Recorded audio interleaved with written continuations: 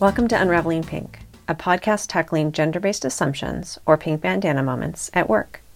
I'm Annie Rogaski, and as you may know from prior episodes, I have taken on the challenge to post 30 episodes in 30 days, with a focus on stories of how men have been good allies to women, or what I call male ally moments. Today, our guest is Catlin, who shares a male ally moment that highlights an important phrase. Here's Karen. Hi there, it's Catlin. And I am an advocate for women who are working in the tech industry. And this is actually my second career.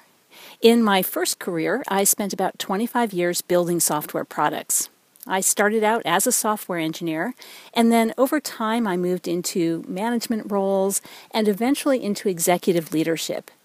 And I was a vice president of engineering at Adobe Systems. Tell us about your male ally moment. The male ally moment I'd like to share with all of you today is one that happened soon after I joined Adobe. I joined through an acquisition, and just a few months after the acquisition, I noticed something very interesting happening in the engineering leadership meetings.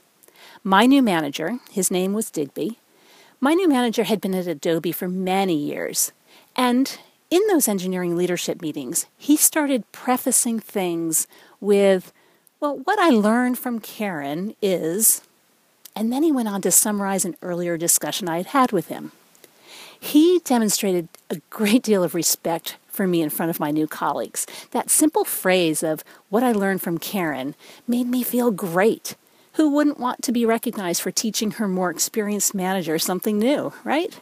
And I think it was kind of the ultimate compliment. It was also a strong act of sponsorship. Each time Digby said those words, he helped me build credibility with my new colleagues. He took action as an ally, and he used his position of power and privilege to sponsor me.